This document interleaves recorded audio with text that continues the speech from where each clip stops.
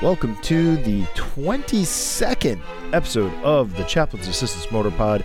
I am your host, Gary, and this is the podcast where I discuss my world of G.I. Joe, what's going on in current events that interest me, what I've gotten recently, or what I'm just doing in relation to what I do when I collect G.I. Joe, whether that be comics, toys, or other media like role-playing games. And this episode, we're starting off with what's been going on, and what's been going on is I had a little bit of a mice infestation in my basement, and seeing as how that's where I keep all my G.I. Joe toys, that had to get taken care of.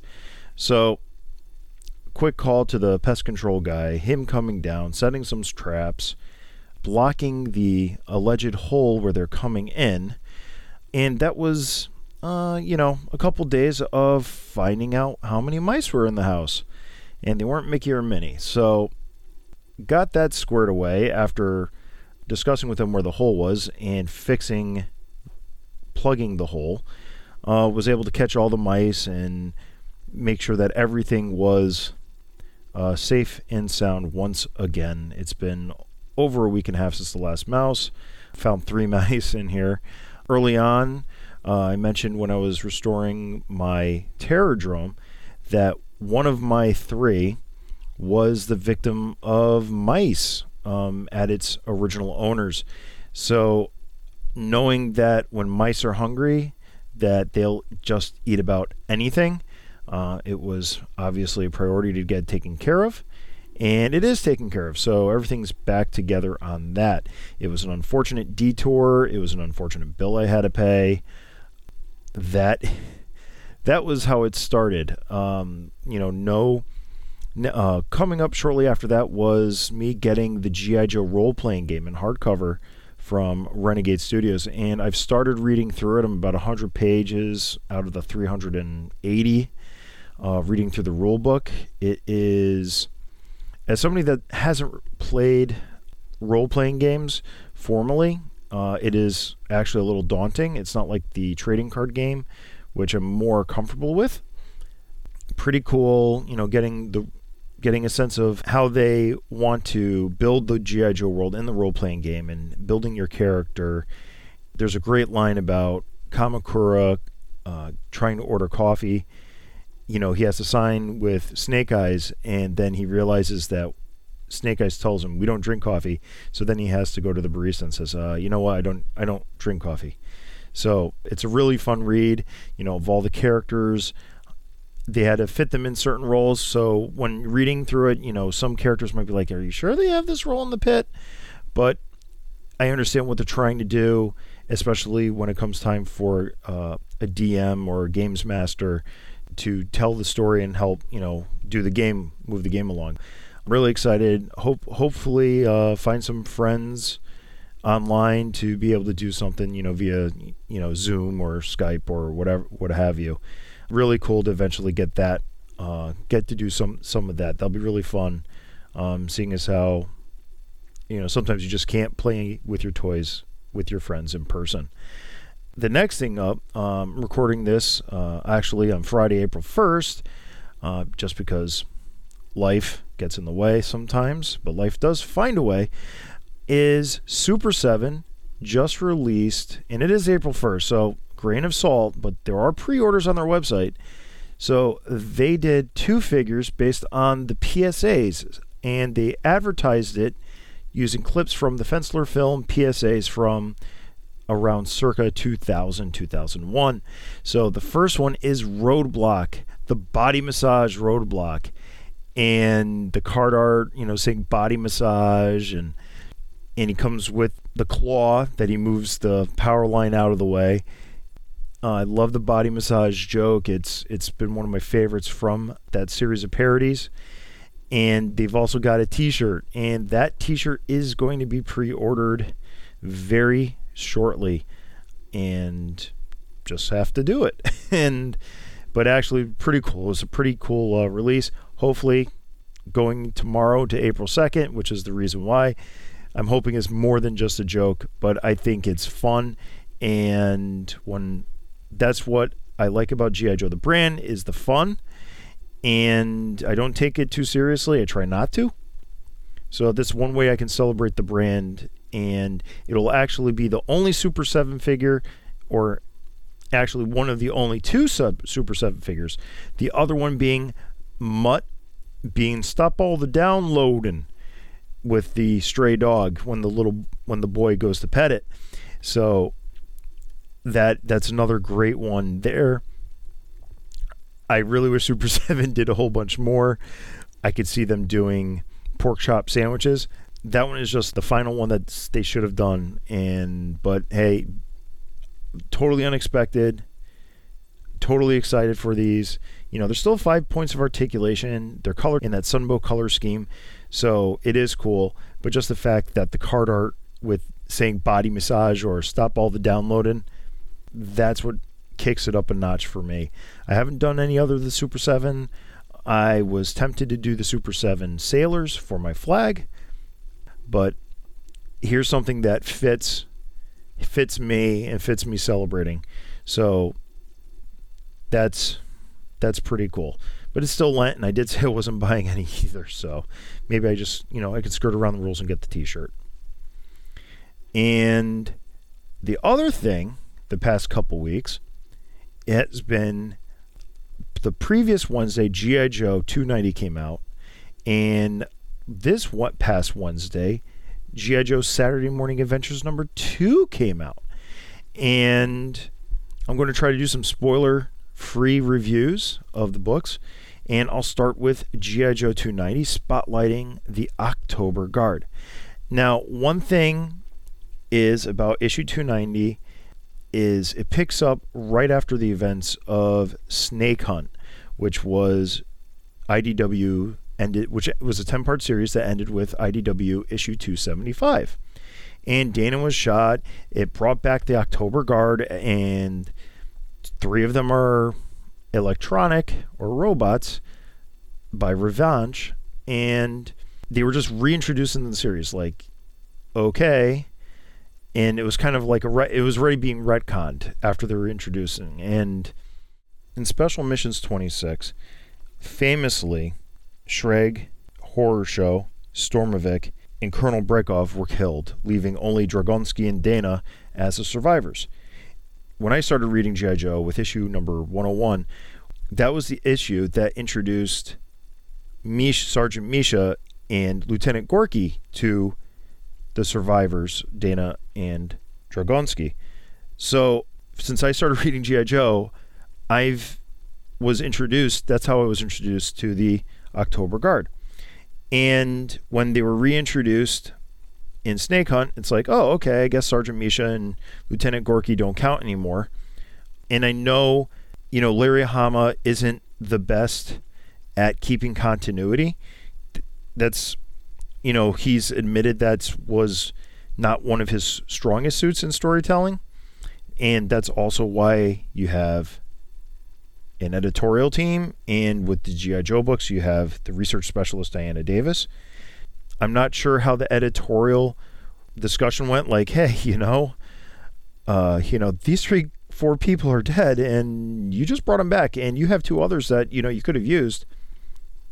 But okay, getting past that, because that's well over a year ago at this point. So issue 290 is this giant retcon of how the 4 October Guard members survived, or allegedly survived, Sierra Gordo. Unfortunately, there's nothing already when you're, for me, already when you have this disjointed storytelling device, like, because you build your own headcanon after that. And especially when you build your own headcanon after they get reintroduced arbitrarily. And this isn't like when Sneak Peek came back in issue 169, where it's one character, and it's like, okay, you can weave in a story in and out. This is 4 characters where you're getting a huge story to set up how their stories continue. And it's a really hard thing to pull off. And reading issue 290, Larry, I know Larry does Marvel style. and he's working with Andrew Griffith again on pencils. He's doing pencils and inks. The book is confusing at points.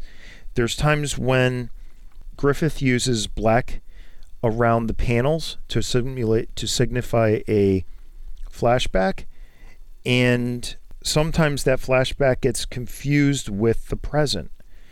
You have to go back and read it. I've read it a few times, and it's still, some of the images don't work.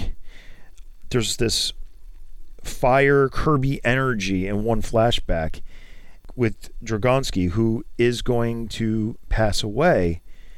It's just confusing. It's like, it's a little disjointed. I know it's a hard story to tell, but this is one of those things where if you're going to tell the story, it almost has to be spot on. And it's also one of those things with like storytelling or just creating things in general. Sometimes it has to be that first take, or it has to be that quick sign off that sells it. It's like writing a song in 10 minutes and recording it, and then it's a number one hit. Whereas you labor over this melody for years and years and years, and it just turns into a filler track on the album.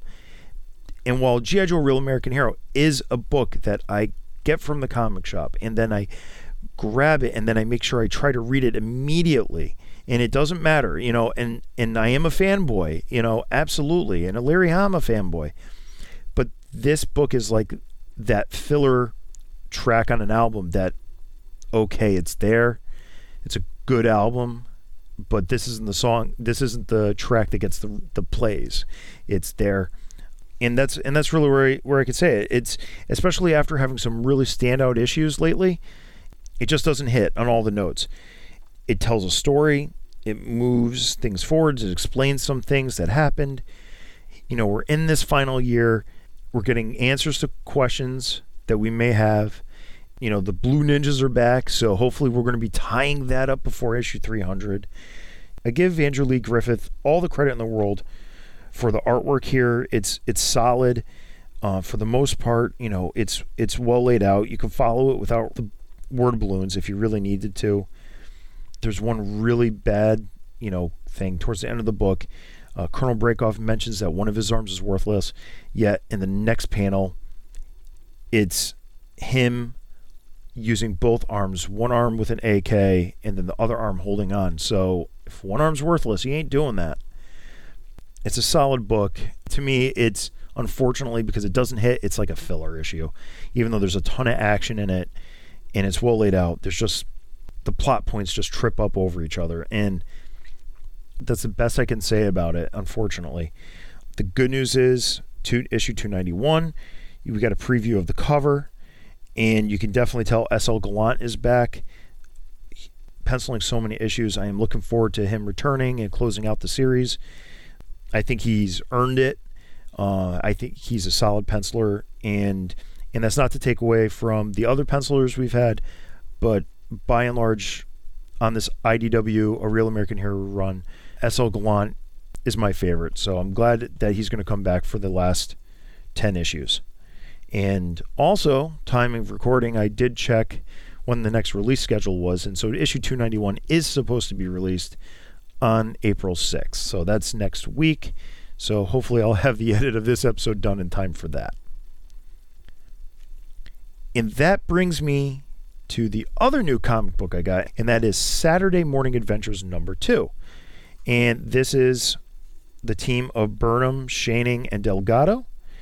And they nail, again, like I said from about the last issue, they nail that Sunbow look. They nail that Sunbow colors. It is very well drafted, so the pictures look good. One thing I picked up, the Sunbow series always had Tomax and Xamot reversed. And by that I mean Xamot had the scar on his right cheek, not his left. And they got that correct as well. So that was pretty cool to see. And when I read this book, I read it completely in the voices of the Sunbow series. Chris Latta, Morgan Lofting, Arthur Burghardt. It's there. It's totally there. It's an absolute blast to read. Getting another wish from the genie. and the genie having that twist in it. It's which is a trope, and that's absolute. We're halfway through the series, so we should have some of that. And the end of the book, Cobra Commander comes across as a little more competent than the Sunbow series, which is nice because we don't always need a buffoon in charge of Cobra, because then you wonder, how did this man get Cobra to be where it is at this point, to be such a major threat, if when he fights against G.I. Joe, they always retreat. It was a great issue overall. Really happy getting this series. And it even has Snake Eyes doing the PSA at the end. It is absolutely tongue-in-cheek. It's a wonderful read. This issue number 2 really I felt was better than issue number 1. So take that for what it's worth. Not trying to spoil anything. I know it just came out 2 days ago, and I want everybody to read it too and form their own opinions. But for me, this is a fun G.I. Joe book to read, and it's not mired in continuity, and it's just that fun Sunbow thing, and absolutely can't wait for issue number 3 on that as well. This week, my inspiration for this vehicle came from a post on Facebook by Stephen Jubber of G.I. Joeberg, and he was asking about the G.I. Joe Skystorm X-Wing chopper. And I was going to do another helicopter, but it's going to be further off for a different review, because this episode, it is a G.I. Joe vehicle episode. To start off with, the X-Wing chopper is not something I had as a kid, and the first time I really got to know the X-Wing chopper, besides the Marvel Comics, which it's barely in, was the G.I. Joe War on Cobra mobile game that I was playing for a while, and they did have the X-Wing chopper as like one of those attack helicopters in the game, and I really enjoyed it, having it, putting it into as a card and playing around with it. And I got mine, and this isn't one I bought in a lot. There's a local toy store, and I went in one day, and he has a whole huge collection of vintage Joes. And I go in there and I just like, okay, what let me look for something I don't have, and that's basically all that there is to it. And I bought this Skystorm with windmill complete.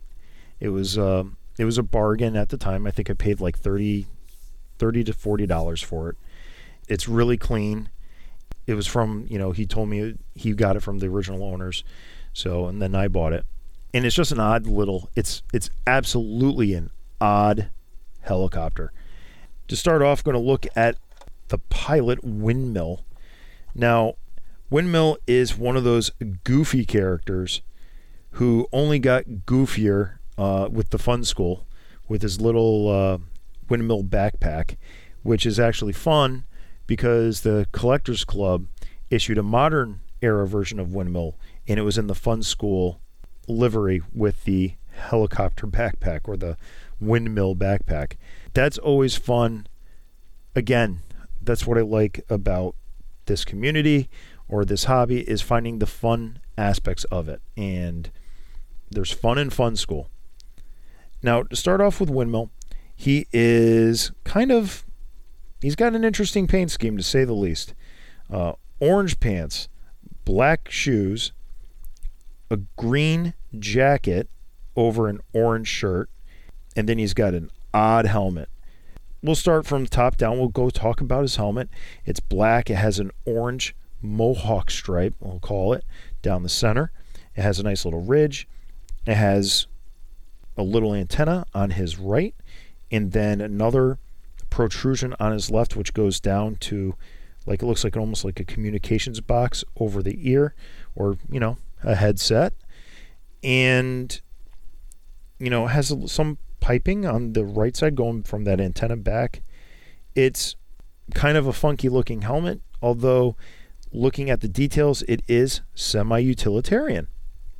The helmet is painted over the flesh colored face, and the face has black eyebrows with black eyes. and it's a slender face. That takes care of the head. The jacket is green. It has painted hands. And the orange shirt underneath the jacket is painted orange. If you're lucky, you still have the silver on the jump wings over the left breast. And also with the orange paint for the shirt, you also have molded in the same green is his oxygen mask, which is resting on his chest with the tube going to his middle of his right side of his abdomen. So that's all green. There's a ton of detail in here. I've seen customizers really bring this alive. In the Marvel comic, he's not painted so garishly. I have some extra windmills, so I'll just put it on my eventually I'll get around to it pile of customizing that I keep saying I'll do, yet I have yet to do. Now going down, we have the orange pants. The orange pants have, belt buckles and also some pouches on each side of the hip and, belt loops, some interesting folds and creases. Then you go down to the legs. You have unpainted, straps that go around the upper thighs. You have pouches on each thigh, on the upper thigh, and it goes down to the lower legs where there's looks like 2 sets of zippers on each lower leg with a pouch near the ankle. And then finally the shoes, which are molded pretty nice, but they're painted black. So he's an odd one, and I just noticed mine has a very stiff left knee. Not too happy about that. And then finally, he did come with an accessory, and that was a revolver. So you have this guy, he looks kind of high tech, yet he's still shooting a 6-shooter revolver. It's in similar vein of a Colt 45 Magnum. Got a hammer, it's got iron sights, and it's got a trigger with no trigger guard. And it's slightly oversized, so it would probably feel at home with a 5-inch figure, but it definitely looks huge in the hands of Windmill. And also, in a single-seater chopper, much like when I did Dogfight, this sidearm is really for when he crashes and burns, or his chopper is relegated, redundant, or useless, and he needs to be on the fighting battlefield. So he doesn't have, like with the Skystorm, he doesn't have the ability to fly down, pick up wounded, and take off, where, when he's on the ground waiting for the stretchers or something to be loaded, that he can provide cover fire, like if he was on the Dragonfly or Tomahawk. It's kind of like a redundant accessory. I would have preferred, instead of the pistol, if they just put some more paint on him and made the figure stand out even less garishly, to put it simply. Now, with him taken care of, now we have the Skystorm Chopper. So the Skystorm Chopper has a gimmick, and that is when you push down on essentially what looks like the radar dish, it retracts the blades. And one thing that should be noted is that the blades get stiff over time. And they get so stiff, when you push it down, like on mine, one of the blades might break and not go down anymore. So that makes me sad, because I just realized that one of my blades is broken. So that is going to necessitate me finding another Skystorm, because to top it all off, it definitely wasn't broken when I bought it. The other thing is, too, when you retract the blades, it's supposed to essentially turn into a fighter jet, much like the Switchblade from Mask. So if it was to do that, the rotors would stand still and become airfoil, just regular airfoils. And they don't. It still spins around and spins around. There's no locking mechanism for the blades or for the rotor. That is kind of odd. Also, it calls it an X-wing. So all the X means is the blades are still at 90 degrees normal to each other. So an X would be, especially if you're thinking like Star Wars, the X-Wing fighter, is that yes, the blades would intersect at the center, but they wouldn't be 90 degrees. It would be like 60, 120, 60, 120, something like that. So their separation would be 180 from their opposite, but they would be closer to, one set would be closer to the other in a fashion. That's kind of like a misnomer. And the way this toy is, I would actually prefer that too, because then it would move the helicopter blades closer on each side, so you could spread them essentially out, so then they would become more of an airfoil, which, if you think about it, to turn a rotary wing into a stationary wing would mean that on one side, the rotary wing would need to flip upside down so that it would provide lift in the same direction as the opposite side. It kind of doesn't work. And unfortunately, there isn't. Like I said earlier, the Mask Switchblade is a much better example of a helicopter turning into a jet, turning back into a helicopter. But I'll move on from that. You have a clear plastic canopy covering the cockpit. And the cockpit does have some features on each side of the character. So you have two pegs for the hands on each side, and you also have some round gauges on the right side, and you've got looks like one round gauge on the left, and you got a couple buttons like that would be you could paint them and be like warning lights or something. And the back of the cockpit does have some detailing, and the front of the cockpit, where it just gets covered by the very tip of the canopy, has some detailing too. So it's not a lot. It's fair. Behind the tail rotor is an engine cover. The engine cover is molded in a light bluish gray. A lot of the features on this are this light bluish gray, like the tail fins. You have the engine cover, the blades of the rotor, and then the front nose cannons that move up and down, and they don't pivot side to side. So it pops off easy, and it reveals the jet engine that provides thrust at the back of the Skystorm, while maybe also being the same turbine engine that powers the rotary wing. Not sure, but it is. It's nicely detailed. It looks like a jet engine. So starting on the body is molded in a like grayish tan. It's mostly gray with some tan hint into the mold.